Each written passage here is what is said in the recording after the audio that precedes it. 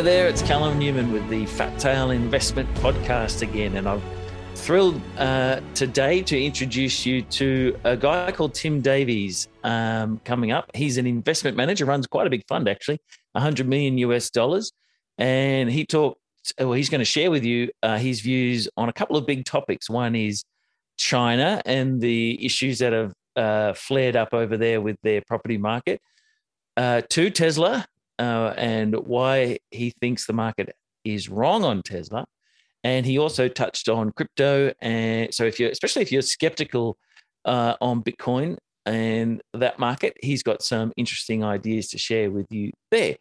But before we get to Tim, I wanted to share a little bit of a story I've seen that popped out of me last week. So some of you may know that I have written about the property market for about 10 years now, and I work with Catherine Cashmore recommending stocks related to that. And last year we released a report saying why we thought 2020 was going to be a massive buying opportunity for property. Nobody believed us. We put out the report. Absolutely, well, I wouldn't say nobody, but very few people bought it because simply with the pandemic going on, it just seemed ridiculous. And all the banks were coming out going, it's going to go down, it's going to go down. And of course, they were wrong. We have been proven right thus far. But one of the objections, the reason I bring it up, it's not to brag, one of the objections we got was there's no immigration coming into Australia because of the pandemic. So who's going to buy all these houses? Because previous to that, the overarching narrative of the housing market was, well, Australia had high immigration and that's what was driving up prices, which, as we know now, was a lot of bullshit. But anyway, here we have a story, and if I can, I'll get my assistant Belvedere to put it up so it's a little bit easier to read. But it's the new guy in town up there in New South Wales called Dominic Perrottet, who this morning just come out and said he's got a seventh baby on the way, so he's a busy boy. But anyway, he comes out and he says that, or the article is saying that Perrottet backs immigration rise for a big New South Wales. And I'll just read you a little bit here. This is the article. So to quote, the New South Wales government's top bureaucrats last week urged the newly sworn-in Premier to take a national leadership position and advocate a temporary 5-year doubling of the pre-pandemic migration rate, which was about 200,000 a year. And unquote, previous to that, the lady Gladys, who just got the flick, who was not such a big fan of that idea. So why do we care? Obviously, with more people coming into Australia, it is going to keep pressuring housing prices. Now, likely a lot of that skilled migration, the area that's aching for it is Western Australia. So it's obviously very tightly restricted still over there. But when that place opens up, the wages in the mining boom going on there is going to attract a lot of people. So it does give Western Australian property a very good outlook, but I would expect a lot of the states to try and do that as well to juice their economies coming up. So a little bit of insight there from my end on the property cycle, but now we get to the juicy bit, and that's Tim Davies. So he's the fund manager at Holland Group, and we sat down last week and had a good chat. So I hope you enjoy it. Earlier, I mentioned I'd be speaking to Tim Davies earlier in the introduction, I should say, and I've got him online with me now, and I'm thrilled to have him with me, and I'll tell you why.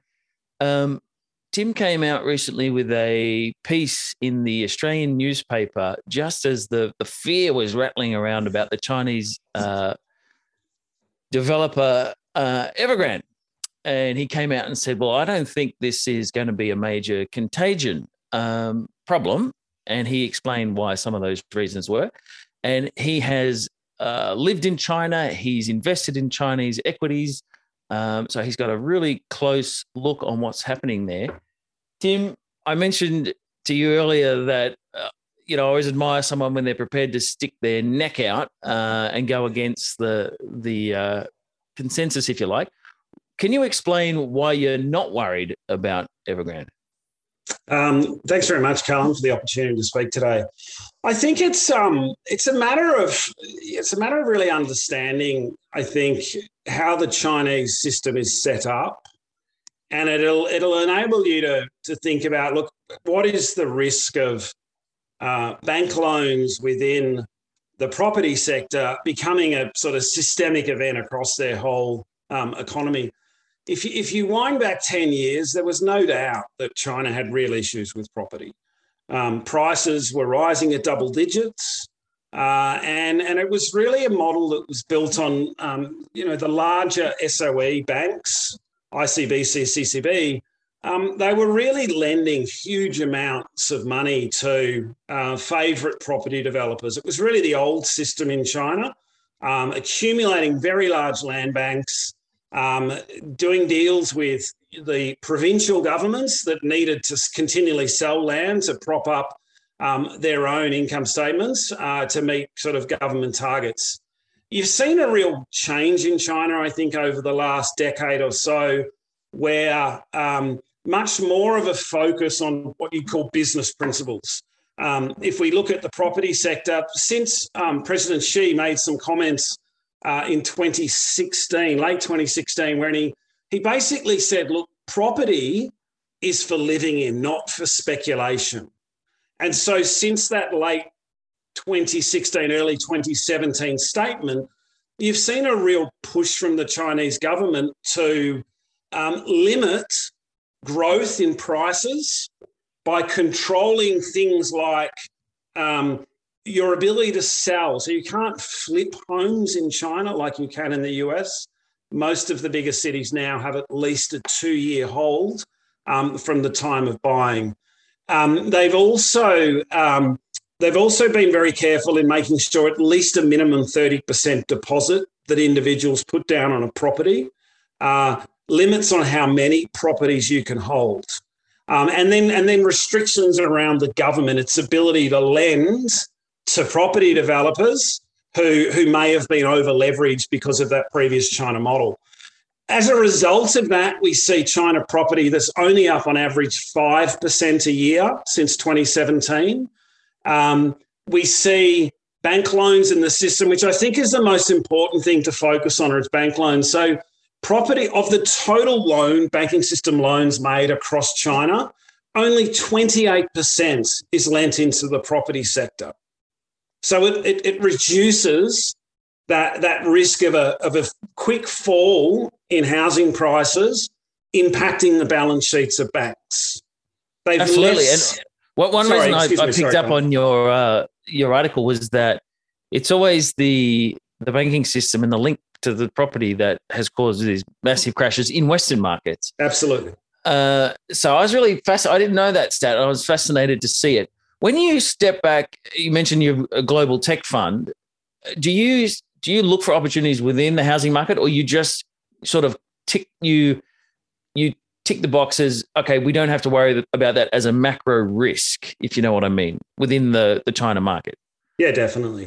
So it'll be exposure to RMB, so RMB price stocks, RMB businesses. A real contagion would potentially cause a significant fall in the value of the Chinese currency, and that would translate into a loss within our own shares. And also just the general environment, whether it's the operating environment in China, it's a healthy business place.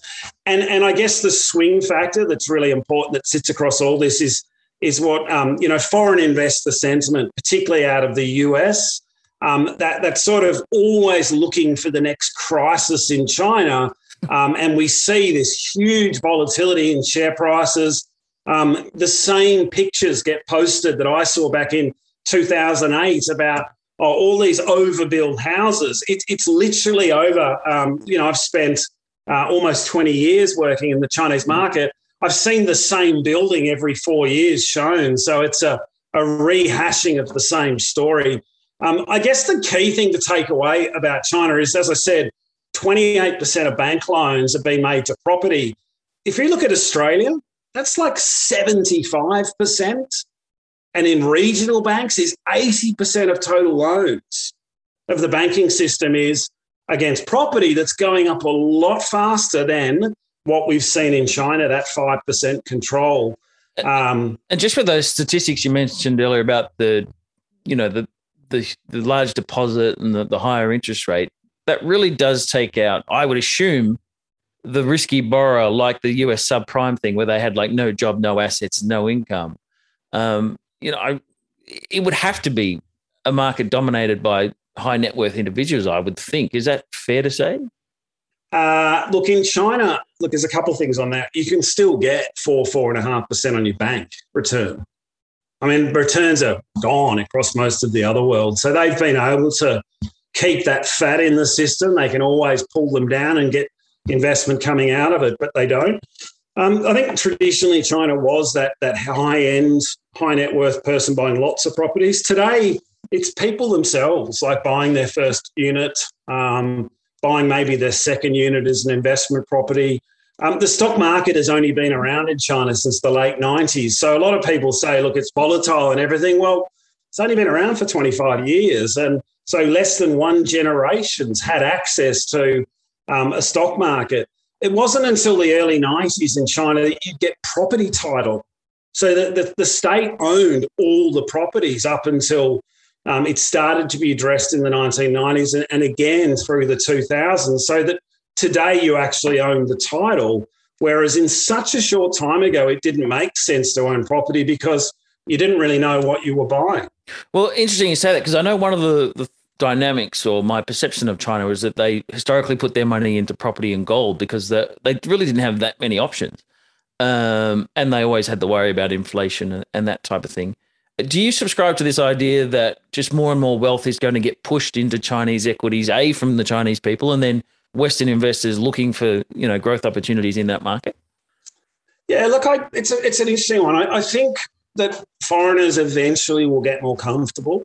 They'll eventually stop being so hypersensitive to Chinese news. Just takes time, I think, and experience as an investor. I think the Chinese themselves they'll continue to invest as, the generation that's younger today that's grown up with the stock market there is more likely to have shareholdings as part of their investment strategy. For foreigners, the really big opportunity for foreigners is trying to foreigners will have to hold China's yuan over time. China's banking system, one of the real challenges, unlike the US, where you have this really big bond market, corporate bond market, China doesn't have that. So the banks end up holding all of that debt. I think as you can start to see foreign countries giving up maybe some US dollar holdings and holding more RMB, it gives them the opportunity to start thinking about using that RMB and taking a higher yield by investing into fixed income products out of China.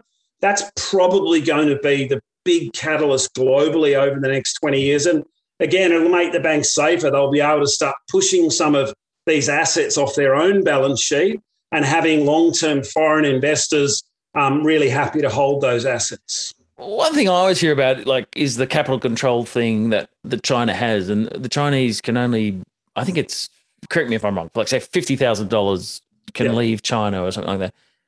Does that when you are looking for is that a problem for you that you have to work around, or do you think that's something that they're going to get rid of down the track? No, look, I think for the moment it's, China is a closed capital account. They have the option of managing capital flows across their borders.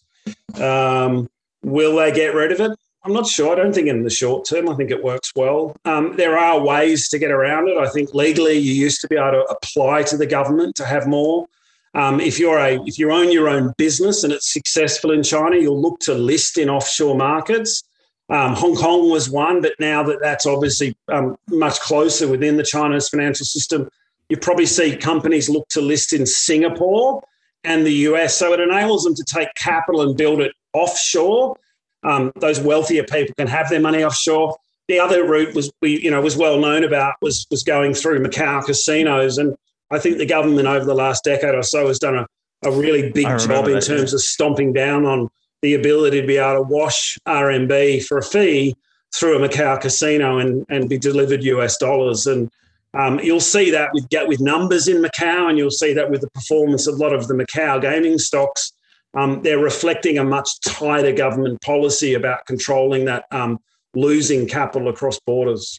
Well, you you mentioned earlier that your focus is global tech, and it's interesting for me. Like I've been watching from the sidelines for years now how things move in cycles. So Alibaba and Tencent are two very big Chinese firms that have been absolutely smashed lately. We mentioned the property problems, but we've also got the, I guess, more aggressive foreign policy stance from China and the looming flashpoint of Taiwan and the perception that Xi Jinping is sort of installing himself as a dictator. I imagine these are two big things for you to objections for people who are make them nervous about going near China. What do you have some thoughts on those before we get to the stocks and where they're at the moment?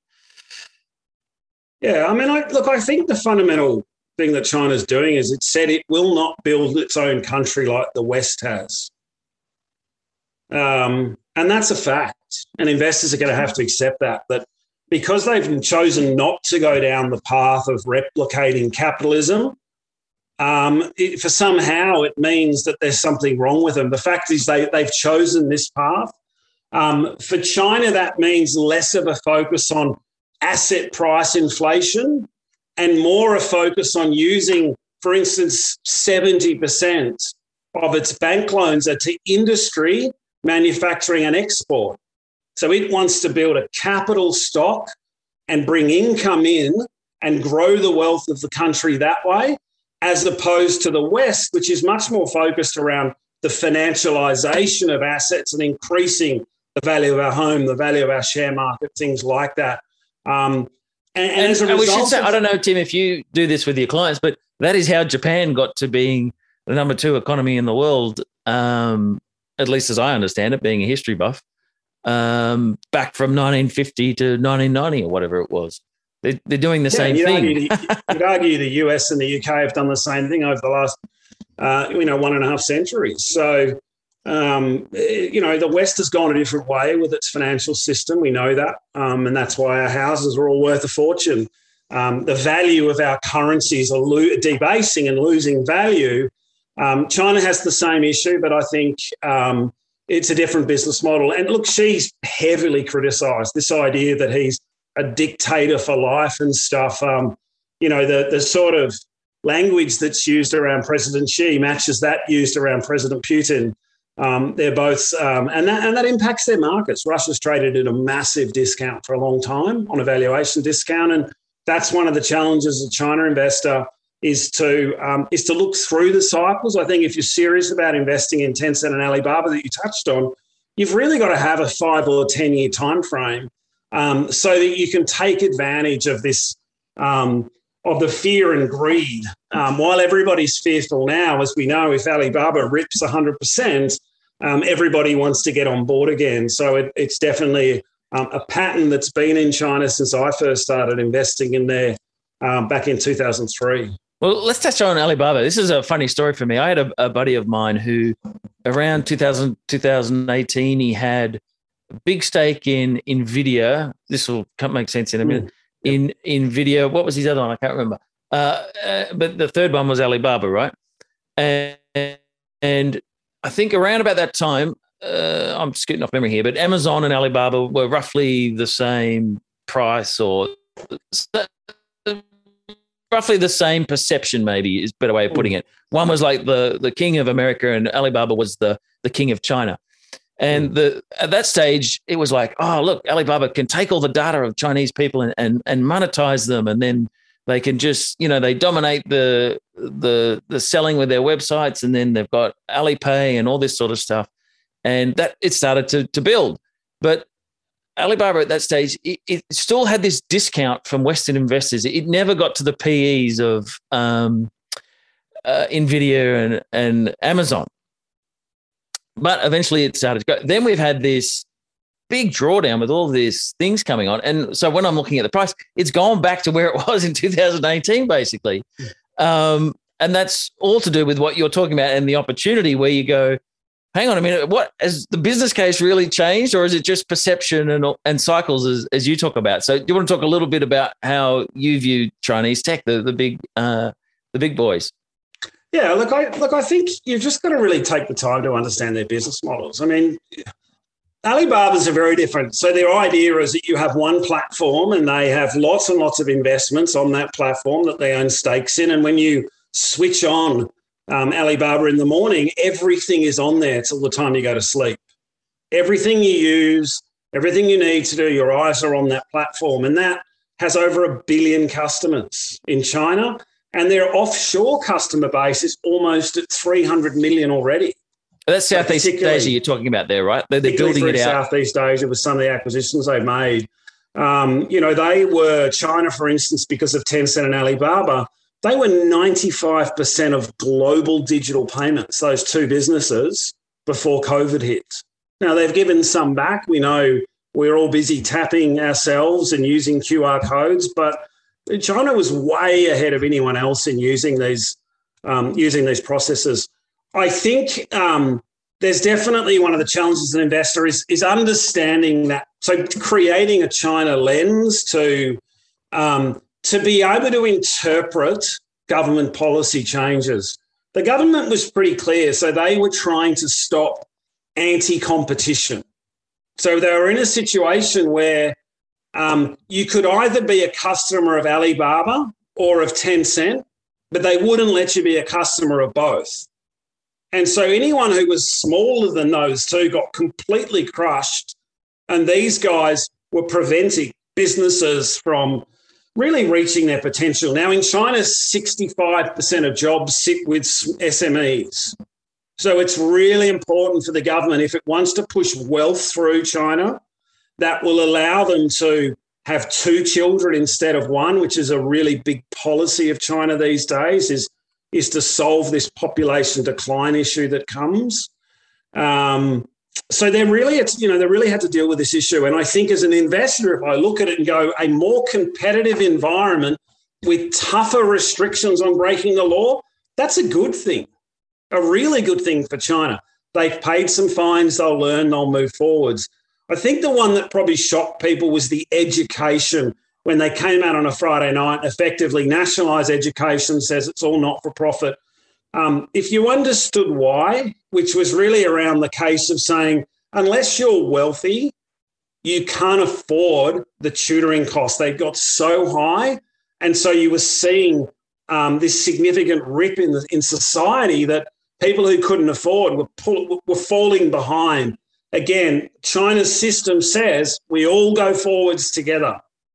So by understanding all of these policy decisions, it's critical. You can then go, okay, the situation hasn't changed. On a valuation basis, I mean, Alibaba and Tencent, they got so low, the valuations. Within 2 years' earnings, they would have, their cash and their investment portfolios was more than the company's valuation. I mean, it was just obscene. They were trading at 75% discounts to the US. It's interesting what you mentioned with the regulation that China came in with, because for years now, there's been the idea that in the US, the movement would build to regulate Facebook and Amazon, but they don't do it. Definitely. And just with the recent kerfuffle about Facebook, where they go, that lady's come out and said, look, they know that they're doing all these things that are not actually particularly good for society and come with all these horrible consequences, but they just keep ripping the place for money. So again, it gets back to that idea whether China, if you just step back, you go, from a social perspective, they're probably doing the right thing. But then that's why the US has got this sort of fractured social dynamic going on where the rich keep getting richer. And so you do need to take, I guess, step outside the financial side of it a little bit and go, well, put yourself in their shoes and maybe it is the right move. All right. So it's worthwhile just adding, Callum, I think as well, if you look at, they kept selling off and selling off and selling off. And if you looked at each of those examples, the truth in it, one of them said that when China, for kids under 18, we're going to restrict how much you can watch. And the stock fell like 5 or 10% that day and didn't recover. So in China, it was, for the number of people using it, it was 1.5% of revenue that could have been impacted by that announcement. The reality is Tencent, its customers are offshore. It owns stakes in global gaming businesses that are used. Everybody is using their products. That was the key driver, not this sort of tiny snippet of news, which really didn't mean a lot for Tencent's revenue. So, there are examples of where this kind of cascading of selling and selling and selling. And we've seen that with the big snapback over the last week or so, where the stocks are up 20 to 30%. It's really that kind of oversold stake. And we've seen Charlie Munger, for instance, in Alibaba step in and double his position there. And he'll just be a fundamentalist looking at the business, looking at it and seeing real value in holding it long term. I love that, actually, because you go, look, here's a long-term opportunity. And then you go, the guy's 96. So hopefully it works out for him and those that come after him. So let's talk a little bit about AI. So one of the big things was, okay, the future is like, who's got the data, who can do it better? Do you subscribe to this idea that because of China's sheer weight of population, that they just be able to harvest more insights, train more AIs, etc.? Or is that a little bit of a diversion, if you like? Look, it's an interesting one, I mean, like, the wealthier you get, the more you worry about your data. China's concern was saying we're not going to allow our data to leave our country, so it has to stay within our national borders. Within that, I mean, I've got some really close Chinese friends who live there. I've got a business partner who I built the previous funds on the ground with. He always says, look, we don't worry as much about it as the West about people seeing our data. And it's probably because the focus of where they're at in terms of the development stage was people really starting to, I mean, when I first went there in 2003, most of the country didn't have any disposable income yet. Wages have gone up. They're making more money now. Their jobs are getting better. Their expertise is getting better. They have disposable income. And once you've got clean food, good education, a nice house for your family, then you start thinking about, well, what else do I want? So the data issue will build in China about people wanting to have access to their data, controlling their data. It will be the same challenges in the world. I think on a tech basis, you're probably more likely to see things like blockchain being used there. So to be able to kind of lock your data with a key and having that key kind of splintered and broken up means you can start to protect your own data. On the West, it'll happen sooner, but I certainly think it'll happen in China as well. This just occurs to me before we get to Tesla, because I know you're keen to speak about that, but one of the threats that the macro threats, if you like, is the idea that interest rates will rise in the US and that'll cut down the discount rates for the tech sector, which is quite high flying in the US and is driving the market. Do you see perhaps that could swing things toward the value tech in China if that scenario does play out? Yeah, I mean, it's probably we sort of think about it like we own these great companies in our portfolio, and we're really confident about the business, so we tick all those boxes. If you think about a portfolio construction basis, by having a high weighting to China today means that if the market gets hit, you're probably going to weather most of the issues within. Are you talking about the US market? If markets flop globally, it's unlikely that you'll see the China stocks get hit anywhere near as hard because they've already given up most of the gains.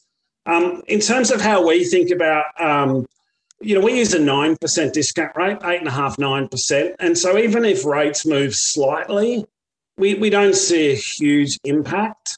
I think I'm far more certain that I don't see central banks in a position to raise rates for quite a while. I think just the level of indebtedness and the fact that that we're seeing higher pricing and we're starting to see an economic slowdown. The brakes are coming on a little bit. Central banks have got their hands full, and although everybody likes to jump up and down and talk about, we're going to raise rates this month, next month. Look, it may be slight, but when you're running at over 100%, you're spending over 100% of tax receipts on your interest on your debt. You've got a problem, and that's the US today. If those rates go up, if they don't get a significant rebound in tax receipts of money coming in, and they've got to pay more out, I mean, you find yourself at 150% of tax receipts are just paying your interest bills. So it's a real challenge for the US. For us, it probably says that inflation is going to be high, money will be debased, the value of each dollar will continue to fall until governments get their balance sheets into shape. That could be 5 years, it could be 10 years. Well, as I mentioned earlier, we've talked a lot about China. It's the reason I touched base with you, but your focus is broader tech, and China is one basket of that. So I did want to give you a space to talk a little bit about your recent report, which I haven't got to yet because it only came out this week, and it's on Tesla.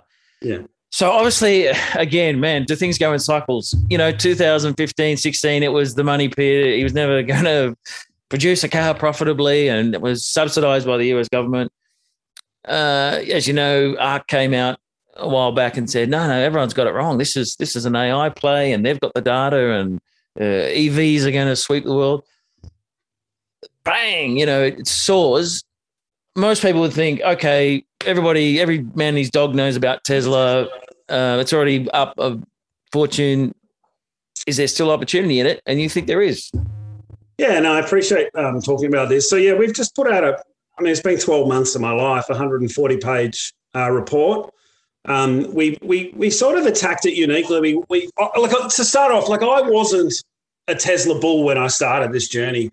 I was really concerned about, I think before they nailed the Model 3, I was really concerned as well about their ability to get to scale, the cash burn, profitability, things like that.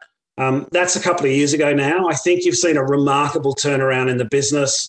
And really, so we basically approached it. We said, look, what does the switch from petrol cars to EVs look like? And so we captured 90% of the world's population, and we forecasted that by about 2035, 2040, you can't buy any new petrol cars. And by 2050, basically, most countries will have banned the use of them. So a big push from governments in terms of dealing with greenhouse gases. And what was interesting is this China-India story. So if you think about the main driver of EV demand, it's not us in the developed world. It's rising incomes across the developing world. That means that people are going to be able to buy their first car, like a family for the first time. So we're talking about over 1 billion families in the developing world in the next 30 years buying their first family car. There is not enough petrol in the world to fuel those cars and the consequences of greenhouse. So we've almost got a colliding here of greenhouse gas at the same time as we've got rising wealth.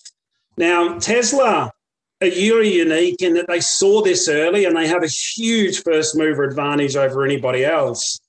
The incumbent, so our Toyotas, our German manufacturers, they're in trouble. And I don't think people realise this. So they have $900 billion of debt. The auto parts industry is sitting on $300 billion of debt. And so they've got to go, hang on a minute, we're late to the party on EVs. Demand is rapidly shifting.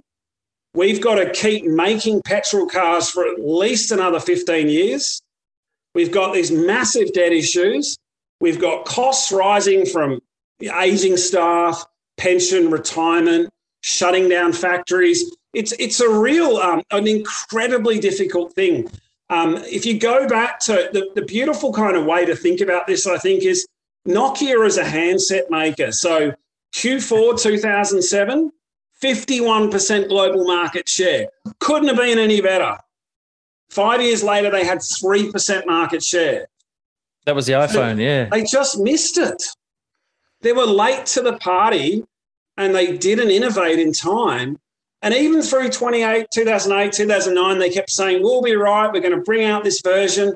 The consumer had left at that point. So within 5 years, they sat at 3%. So if you look through German manufacturers, Toyota particularly, Toyota looks like they're going to go from 11% of petrol cars to less than 2% by 2030. Well, you're a tech guy, but obviously here in Australia, we get the influence of this dynamic through the mining sector. Did you look into whether there is going to be enough nickel, lithium, cobalt for them to source the generation of EVs? Yeah, so we actually got an external, really experienced resource analyst, a guy called Richard Kornman from Australia, to write the section of our report. So he basically took our assumptions on what the global demand curve is and says, what do we need in terms of resources? So some really big numbers. So if you look at lithium between now and 2030, we need a 300% increase. For nickel, we need a big jump of almost 50%. Cobalt's about 200, and graphite as well is about 200. For lithium and graphite, we're reasonably comfortable. There's a ton of those resources there. It's a function of just getting them to market to meet supply demand. The bigger problem's probably in cobalt. So it's 75% of volumes are from the DRC, the Congo, and we've had issues obviously around child labour there. So the world is really trying to take cobalt out of batteries. And then finally nickel, which can take a lot of time to bring a deposit to market, and they're quite complex. Those would be our two major concerns, so in cobalt and nickel. And so what's happening is battery companies are starting to address this by effectively pulling back on range. So we could get a 400-kilometre range in a smaller Tesla 2, for instance. It doesn't need nickel. It doesn't need cobalt. It'll enable them to get a car to market for probably 20 to 25,000 US. So, real value for people, much cheaper to run an equivalent petrol car, and it takes that cobalt, that nickel out. But yeah, I mean, it certainly makes sense. This is just batteries. We've then got Tesla's household battery. We've got the utility battery we hear a lot about. So, yeah, I think it's going to be an incredibly strong couple of decades for anybody in these sort of key battery materials. And how do you view this idea that, okay, Tesla's got the early lead, now they're going to get run down, basically, that everybody's coming for them now? Do you subscribe to this idea then that it's kind of like a winner takes all situation, that a lot of the tech guys reference this, according to... Yeah. I mean, the question is, it's almost there's an assumption that it's easy to do. I mean, Tesla will be at 5.5 million production by 2025 and close to 15 million by 2030. So it becomes this issue, the law of large numbers. So take Toyota, for example, they're going to sit at 1 million units a year by 2030 against Tesla's 15. They have to grow at an incredibly strong annualized number. Tesla can punch out 5% growth a year, and it'll still beat it to 30, 40 million. So that law of large numbers takes over. We think that the first mover advantage and their manufacturing edge, they've got the highest production margins in the auto industry. We think that gives them this decade. They're the strongest. BYD also looks pretty strong out of China, which Buffett's got 9% of that business. Yeah. We think post-2030, look, the competition will come probably out of China and India. I think some of their new EV manufacturers that are going to come out of those markets will... Can I pick you up on that? One objection I have heard with Tesla from a guy that follows it is that the Chinese and the Indians might block them out of that market to get the homegrown champion happening. Do you think that's a risk? No, not really, because I think generally when you try to defend your market like that, invariably the customer just slows down their purchases. Tesla is number one. There is another banner by Wuling, a really tiny little runaround compact that's the number one selling, but Tesla Y and 3 and sort of 2 and 3. India, these guys need the best companies in the world. They need their own companies to compete with the best in the world in order to become export markets. China and India together are probably going to make up almost 1 in 2 EV sales in the next 30 years. So it's about those markets, really. We think Tesla will do really well in the developed ones like Australia, Europe, the US. We think in India and China, look, it's going to try and capture maybe 15% market share. It will be competitive. I guess the last one that people talk about is the Apple car. That just occurred to me literally as you were talking. I mean, it's interesting. I mean, Apple's a big business. They're unbelievable at making phones. But what do they know about making EVs? There's a big jump from a mobile phone to a car. Same sort of principles, but again, just what is Apple willing to bet on this? By 2024, when they come out, we'd think Tesla's probably a $3 trillion, $4 trillion market cap. Like, you've got to take on the largest company in the world in a product you have to displace that you've never been involved with before. Now, one may ask that Apple go, maybe they'll partner with a Hyundai or somebody, but this sort of Tesla's going to lay down and be beaten. Again, law of large numbers, they will be very good at what they do. By 2025, the quality will have improved and Apple will just be getting started. So we think it's less of an issue just because the sheer scale of where Tesla is at today. Just a final thing, when you obviously follow Apple, Amazon, Facebook, I mean, do you feel now that big run in big tech is not over perhaps, but like the opportunity has to be elsewhere now because they are so dominant? It feels like they just can't keep going up. But perhaps you don't think that. No. Is there still opportunity in those names? Very much so. Very much so. I think it depends what you're doing. So if you think about the big things in the world, so we're changing energy. So we're moving off fossil fuels to renewables. That's a big 30, 40-year theme. Money as well, moving away from fiat towards digital money. We see that with cryptos today. That's going to be an enormous theme. Do you invest in cryptos in the fund? Yeah, absolutely. So we own a position in MicroStrategy. It's one of our largest. Michael Saylor, he's bought 114,000 Bitcoin. A 10% position in our fund in that gives us about an 8% weighting in Bitcoin. So were you just purely buying his Bitcoin holding? Like you don't actually care about the stock or? No, we think not just buy Bitcoin directly? It's amazing because they're fun. You're quite limited as a fund, particularly around where you can custody assets today. Yep. So physically owning Bitcoin, you can't do you feel that's one of the things that is going to juice the crypto market once that custodial issue is solved? Yeah, I mean, we own a stake in a group in America, a private group called Avanti Bank, a lady called Caitlin Long. She's probably the leader in the world, we think, around we think the US in the state of Wyoming has the best custody rules around, so where you can safely store your assets, similar to a custody of shares. That will definitely bring, the shift from 150 million or so crypto holders today, based on its current growth trajectory, is within 3 or 4 years will be at 1 billion. Well, I just this is so funny. I've got two old guys. One works with us. One's a mate of mine. They're in their 50s. They do not understand Bitcoin. Why are they going to put their bloody retirement money in this digit thing on the internet? Do you want to have a crack at it? Yeah, look, I think it's we always say to people, get off zero. The hardest thing is getting off zero. If you've got money and you buy 1% allocation to Bitcoin, what it does is it forces you to actually, what is it? I mean, like Michael Saylor's got some fantastic resources called hope.com, a website there. And I think there's just some brilliant videos and it just forces you to take the time to understand what Bitcoin is. And once you do understand it, it's an amazing thing, the ability to be able to have real custody of assets, have an asset that we know can be stored well and it has that real intrinsic value within it to underpin our system. Effectively gold used to do that. Unfortunately, there's so much paper gold around and paper silver around that influence the price. Gold's lost its ability to act and give us those signals, the fire alarm in the system that things are heating up.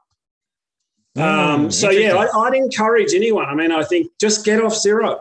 If it's 0.1%, 0.5%, everybody who does that will genuinely within the first year start reading about and understanding why. And again, the bull case, or part of the bull case for Bitcoin is when you have all the people not all the people in the world, but, lots of people in the world getting off zero and putting it into Bitcoin, there's only so many of them. It's sort of a natural pressure to the price. All right. Well, this has been absolutely fantastic. Now, let's mention that Tesla report of yours that you said was like 170 pages. So there's obviously a lot more. 145 pages. So if you go to Holon's website, holon.investments, you can go to our insights page there. You can download the full report. We've also given full access to our financial models. So for those that are really interested in financial modelling, the model's probably 80,000 cells. It's a really unique model that's out there for the public to really have a look and understand what are these guys thinking that's different? Why is the market undervaluing Tesla relative to its long-term potential? Well, certainly it's going to be one of the most fascinating sectors, and there's so many implications that spring from that whole transition. So super interesting. I really thank you for your time. That was great. Sure. And hopefully we can check back in a year and we'll see how some of these things are tracking. Yeah, wonderful. Appreciate your time. Thanks so much. Ciao. Cheers.